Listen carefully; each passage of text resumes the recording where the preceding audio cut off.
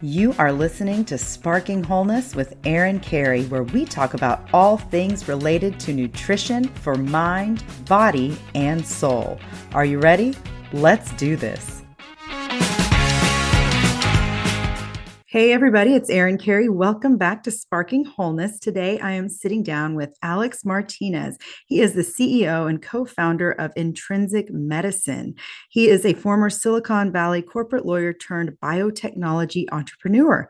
His thorough understanding of the industry and areas for improvement in parallel with his own patient journey inspired him to make a public health impact and seek novel medicines for broad patient populations that have been previously underserved by the traditional pharmaceutical industry. Intrinsic Medicine is a therapeutics company leveraging human milk biology to transform irritable bowel syndrome and other gut-brain axis disorders, which I am so fascinated by. So welcome to the show. Thank you, Erin. It's a pleasure to be here. Thanks so much for having me. Yeah, I am so glad to have this conversation. And I'd love to just getting started.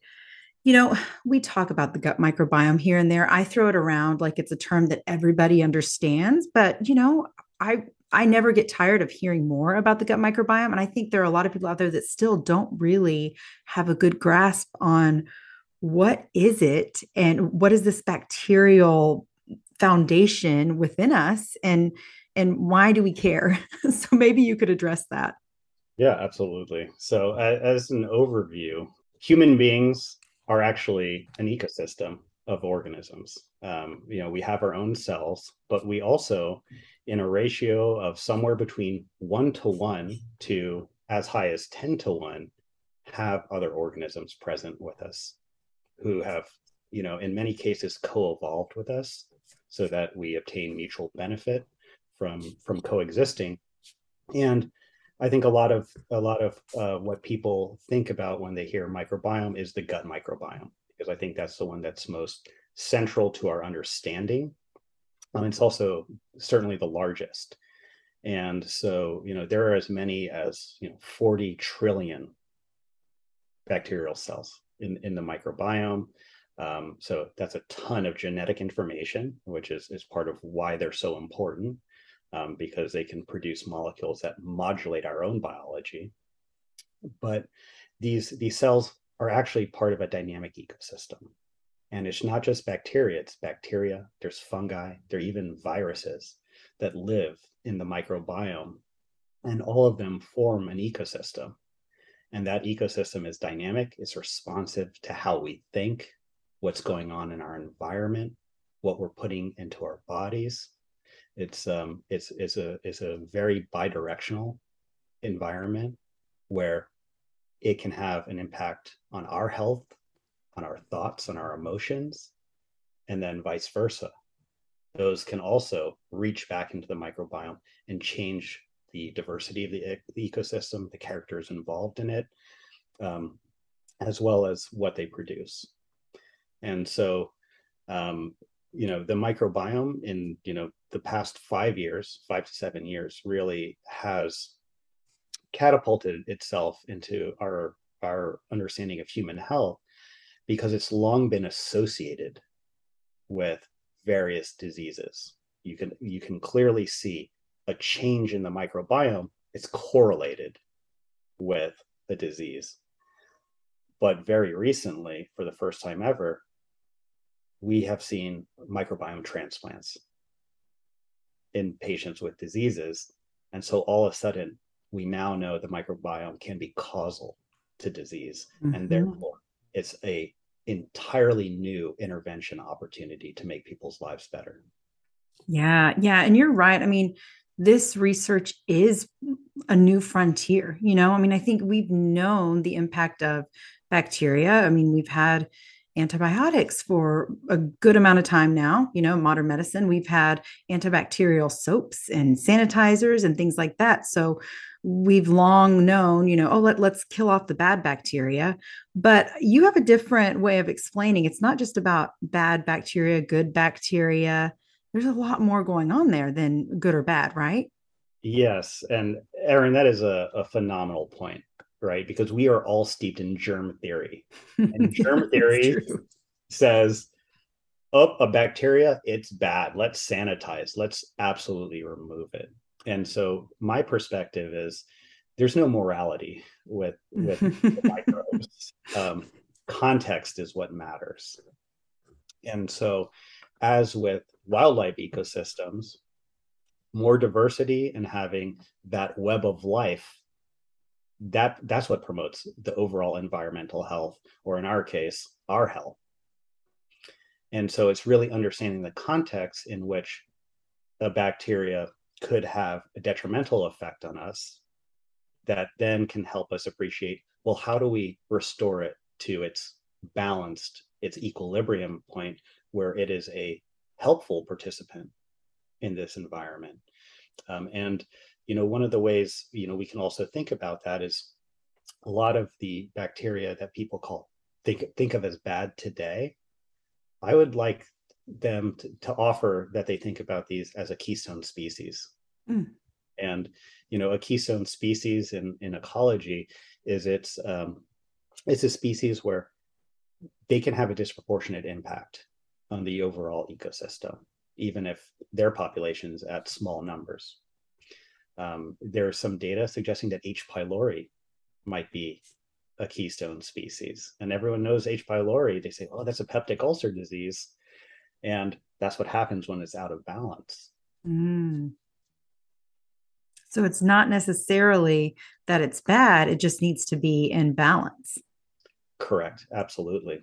And I think that's also where we first got our understanding of the microbiome as a therapeutic target, as a therapeutic avenue of treatment. And it's in people with recurrent C. Clostridium difficile. Yeah. Which, how familiar are you with C. diff, Erin? Not super familiar. So you share whatever you want to share. Excellent. So it's something that for us that are aware of it, it actually, when there's an outgrowth of this bacteria, if you're over age 65, you have a 1 in 10 chance of dying from diarrhea that it causes you. And the scenario in which it will outgrow is usually one that occurs after antibiotic use. Wow. And so what happens here is the C. diff outgrows the rest of the ecosystem and it becomes imbalanced. And then we can have such catastrophic, impact on human health. So those are really kind of the leading edge areas where then people have received those microbiome transplants. They're actually called fecal matter transplants. It's literally taking someone else's microbiome and transplanting it. And those have shown promise in late stage clinical studies and are actually going to the FDA for approval for their ability to reduce this reoccurrence. Now, and this might be a controversial question, but do you think that the overuse of antibiotics has caused more things to be out of balance? Like you said, with the C. diff example, are we seeing, even though antibiotics have been very life-saving in many cases, is too much of a good thing too much? Absolutely. And that quick response to something that was approached as potentially controversial. And I think I think it's very clear that there's certainly transformative molecules, but there's a clear association with changes to human health, and we even know that there's, for example, with the latest cancer drugs, immuno-oncology agents, transformative, right? They can cure cancer for about 20% of people. So what's the difference between those people? Microbiomes. There's a very clear microbiome signature between people that respond, that don't respond. And what's even more striking is the data shows that if you have antibiotics within 30 days before going on those immuno-oncology agents, it essentially is a death sentence. They're not going to work. Wow. It's nearly, within 8 months, I think 100% of people do not respond and ultimately succumb. But if you have not received antibiotics, all of a sudden, your odds are much improved, about 50-50 of, persisting, for as long as, nearly 5 years. So you're spot on, Aaron, that, Wow. I think we need to rethink about how we use antibiotics, you know, the right intervention at the right moment, but also understanding that we need to then fortify and rebuild our microbiome immediately after. I want to touch back on this whole idea. You mentioned something a little bit ago about gut brain axis disorders and, things like autism spectrum disorder, Parkinson's. There was recently there's some new paper that just came out about Parkinson's and the microbiome that I found fascinating. But things like schizophrenia, even anxiety or depression, these can all be affected by bacteria and that bacterial balance in the gut, maybe creating inflammation. So, can you break down how that works? Yeah, absolutely. And what's really neat here is that we actually have two brains. Some of your listeners may have heard about sort of the little brain or the enteric nervous system that's in our gut, that's actually directly interfacing with the microbiome, with the immune cells, and then it has a sort of direct line to our brain, via the vagus nerve. And so this is a bidirectional system. And what's really fascinating here, especially for, disorders that we previously think of as mental health disorders, right? That's us still following Descartes, right? Dualism of mind and body. Well, guess Mm-hmm. what? There is a high speed internet line between the mind and Mm-hmm. the body. Um, and so what we're beginning to see is that, the sort of intestinal inflammation, it drives, changes in behavioral phenotypes.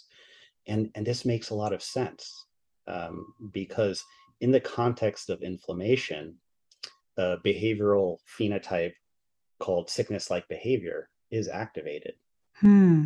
And it is beneficial in that context. You have an infection, you're inflamed. Guess what? You do become antisocial. You do, want to, isolate yourself. And that's actually a Mm-hmm. hallmark of a sickness-like phenotype. But you can understand that if that inflammation was chronically activated, all of a sudden, that's how you would be in the world, and that would shape your experience. And so now we're seeing, around a whole host of other disorders, the associations. And so what's next is, can we intervene? And then to also talk, in particular about some of the disorders such as Parkinson's that you had mentioned. Constipation actually seems to show up in Parkinson's patients first. So, Hmm. so it's almost like the canary in the coal mine is the gut itself. And with autism, there also is, the number one comorbidity of autism is gastrointestinal. I think Hmm. about I think about 80% of people with autism have, constipation. About 40% of them have a diarrhea associated with that. So there's clearly something there. And, all it takes is to expand the lens at which we're looking at these disorders. Then, from the head to the whole body, and then it's clearly visible. Yeah. Yeah. No, it is visible. It's just, I think it is really hard to wrap our head around this when we have been told, like you said, that it's not connected, that it's all in your head, or these mental health issues are just mental. And it's not, I mean, it really is for some people difficult to catch on to this. And I think that more and more practitioners are aware of this, but it's just still, even in the public, there's this, well, maybe there's a genetic component, maybe it's genes, maybe it's in the genes, but we do know that lifestyle plays such a huge role. Absolutely. And I think that maybe that's part of the bridge. You said something extremely important. Maybe it is the genes. The question is, who's modulating those genes? And the microbiome is capable of modulating epigenetics. Ooh, okay. Let's get into that. That's good. So break that one down for me. Yeah. So basically, we are, there is no genetic destiny going from, genes to protein to, behavior. There's no fatalism there. We have a gene, and it's almost like a choose your own adventure. There's multiple different you know protein types that it can create, and it's dynamic. It's not hard coded, and that makes sense because we're supposed to be operating in an environment. We're going to have different stimuli, and we want our genetic code to make sure we thrive. And so it means, of course, there's going to be subtle differences in how those genes are expressed to best help us navigate our life. And what's really fascinating is, so the gut bacteria, we're separated from them by a single layer of cells, which is unbelievable. The intestinal epithelial cells, the lining, it is, that really is kind of the thin pink line, that separates us from trillions of sort of alien organisms. And the vast majority of them have evolved mechanisms to communicate with our body. And so, Aaron, you probably know a lot about gut permeability based on the work you do. And so most of us, unfortunately, are walking around, and that layer, that thin layer, has some pretty big gaps in it. Yep. And so it means that these gut microbes can actually enter our body where they shouldn't be. But they also are producing a whole host of other molecules called metabolites. And these metabolites, they're drugs. There's just no other way to talk about them. They are in fact drugs. They're entering our body, and they literally can change our gene expression and change how our cells function. Yeah. And I think when you mention even just the way that one cell layer that we're all just, and that cell layer can get broken down by so many things too, and we're very sensitive. Our bodies are extremely sensitive to any of the physiological and even emotional stressors that can break that down. So can you share a little bit about why or how the gut lining can get broken down and permeated over time? Yeah, absolutely. Diet is a huge one that I think we can all think about. As something that we can control. High fat diets, they absolutely create kind of a local inflammatory reaction, which then creates gut permeability, which then leads to systemic inflammation. I think one of the most important ones is the one you mentioned, which is emotional stress. Psychosocial stress it really directly affects the gut, and I even think about what we say, people having a gut feeling or butterflies in their stomach. All of a sudden there's more substance to those phrases and colloquialisms. But yeah, emotional health is really one of the biggest one that perturbs the system. And in part, it's again an adaptive mechanism. When you're in sort of that fight or flight mode, one of the first things you do is actually have an urge to defecate. There's an article that wasn't there an article that just recently came out that said, hey, there's a scientific reason for why you need to go to the bathroom when you leave your home. I have not seen that one. I need to look that up now. Yeah, it's really fascinating, and it's exactly what you're talking about, because in some ways there's like a bright line we walk over, and then we don't appreciate all the psychosocial stress that's on us, right? Where we have our siloed home environment, we're going out into the world, and guess what? It's not socially acceptable to just go relieve yourself behind whatever tree you see fit. There's very limited opportunities. They're going out into the world to go to work, to socialize.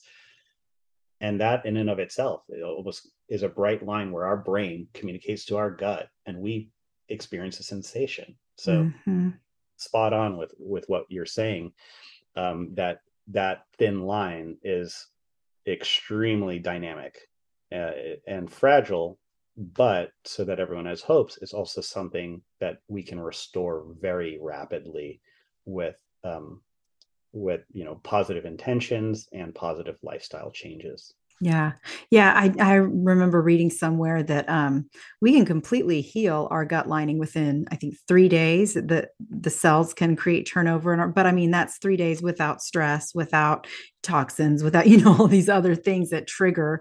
And so I think that the fact that we're learning more and more about this, and I want to get into what it is that your company is doing that is changing the way we look at treatments, because I know we have people suffering, a lot of people suffering from, quote, IBS, irritable bowel syndrome. And usually IBS is a diagnosis. In my experience, I've understood it to mean, well, we don't really know, but your bowels are irritated. Like that's it. But we don't really know why. And we don't really have a good treatment, but here's some things that might could help. That's what I have been seeing. So tell me what you've been seeing, and what are some options that can help? Absolutely, and that's very consistent with how we see IBS being recognized today as a disorder of exclusions, and that's a challenging place to be as a patient and a person, where you have a high amount of healthcare and sometimes very invasive procedures, and at the end of the day, it's you don't have all these other scary things, so this is where we're going to Yep. label it. Mm-hmm. And I'm actually somebody that has dealt with IBS symptoms for Mm. 30 years, and so I certainly appreciate where other people are, and so I think the opportunity for IBS, which is the lead indication that Intrinsic Medicine is developing a drug for, is I had actually previously worked at a company. We're focusing on rare genetic disorders, very important work. But then I'm sitting there with IBS, and Mm. who's developing drugs for for the other disorders that most of us will experience at some. Yeah. Yeah. And I realized that no one was. The research and development resources were really being allocated for sort of the monogenic diseases. Essentially, a case of you know going where the tools fit and where the tools work. As you mentioned, with IBS being a diagnosis of exclusion, there's not a genetic basis. How do you develop a drug for that? And so for that and other gut brain axis disorders, we said let's use evolutionary biology as the lens to find the right compounds. And the first check mark that we wanted to knock off was compounds had to be safe, because for things like IBS, for other GBA, think about something like autism, where the Mm-hmm. person may not be able to even primarily give consent. Safety was absolutely paramount to us, and then the compounds needed to work on sort of the different causal drivers of the GBA disorders. So the microbiome, also those drugs that the microbiome actually produces, and then also modulating the immune system, because we know they're all interconnected. And so by using evolutionary biology as a lens, I looked at the most vulnerable stage of human life, which is infancy. And I was looking for compounds that existed there that were absent elsewhere. Mm. And so we looked at human milk and found that there are oligosaccharides. So think about these as fiber. That's what they are. They're a prebiotic, and they are the largest non-nutritional solid component of human milk. And there's between 5 and 15 grams per liter. And what was striking about this is, you and I do not have enzymes to break these sugars down for calories. So what do they do? And why do mothers make such a huge energetic investment to allow their babies to get them? And so then when we looked at the science of the compounds, we realized that they really were already optimized to be gut brain axis disorder treatments, because essentially how they occur in the natural context is they create a healthy microbiome for the baby. And in longitudinal studies, you see that babies that are lucky enough to breastfeed and receive large quantities of these completely different health outcomes long That's term. true. Hmm.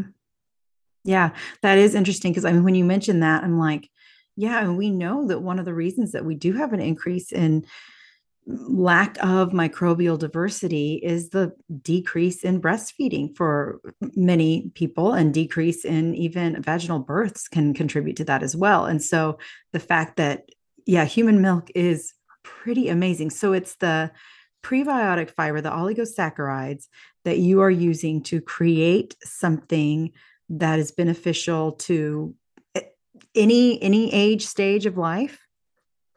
So great question. And what's very unique about these is that the biological benefit appears to be conserved across Hmm. life cycles, not just infants, but also adults.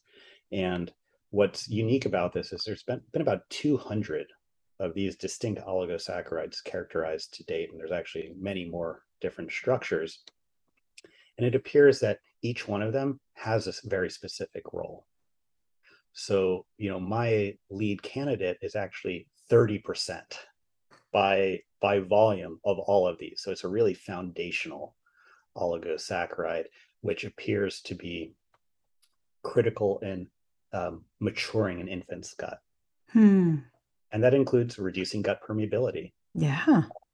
creating, a sort of tolerogenic immune environment. It's a preferential food source for what we consider some of the most beneficial bacteria, the bifidobacteriums.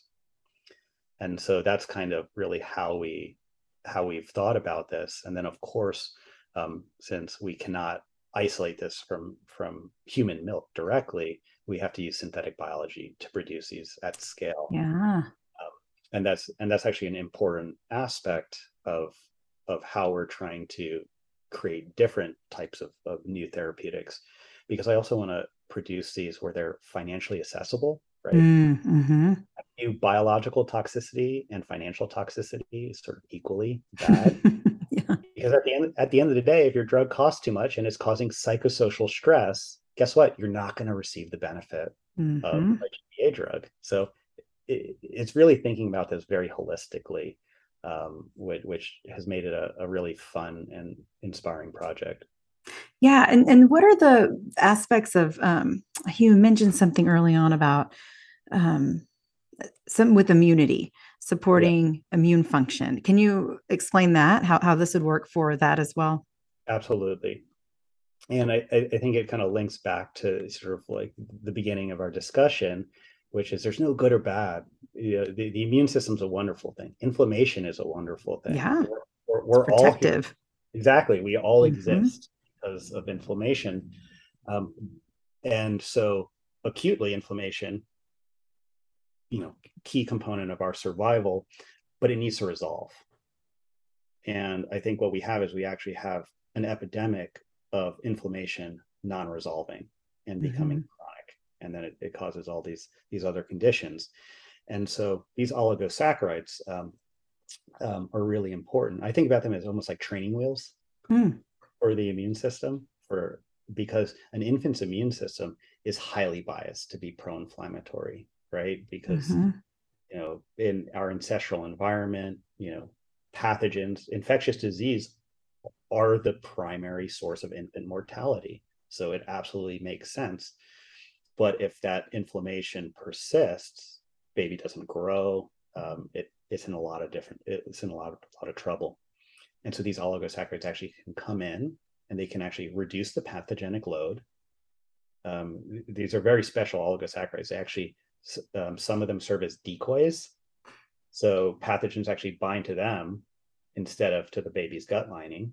So that's then sort of reducing the primary driver. And then on the Yeah.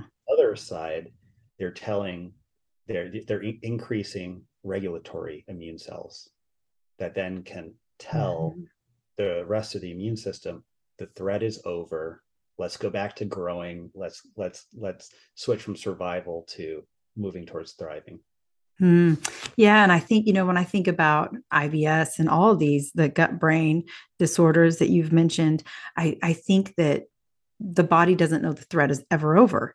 And the Yeah. body's always overly activated for protection. Inflammation is a protective response, but if we never get to healing, then it's just going to keep being inflamed, right? And so, what this would do would help to create a healing environment for the body. Precisely. Yeah, you absolutely nailed it. That's so interesting. I've never, I mean, this is so fun. So tell me, where are you in the process with this, and what does that look like? Absolutely. So for our lead program in IBS, we're actually focusing on the constipation dominant subtype initially. We're planning to initiate our phase 2B clinical study Mm-hmm. early next year. So we're really excited about that. It's a gold standard placebo-controlled study. Mm-hmm. We're testing the same endpoints that the FDA actually requires for approval of these drugs. And so we are extremely excited about that. And then we'll be advancing a second program, which is actually our primary anti-inflammatory program, into the clinic as well next year. Oh, wow. And what would, using the same, background with the oligosaccharides or something different? It's actually a second oligosaccharide. So it is a distinct one from the first program, but it is the oligosaccharide that appears to be responsible for the majority of the anti-inflammatory effects. And Okay. and that one we're actually going to be developing for juvenile idiopathic arthritis, Oh, wow. because we really only develop our drugs for disorders that they can be transformative. So we really want to differentiate on safety, tolerability, and efficacy. So really Mm-hmm. parameter, and we want to find patient populations that really have not been served well. And so it's it's a it's the largest subtype of juvenile idiopathic arthritis that does not have an approved branded drugs because the risk benefit is not there for those children. Mm-hmm. And so we think that there's a real opportunity to fill a true unmet need.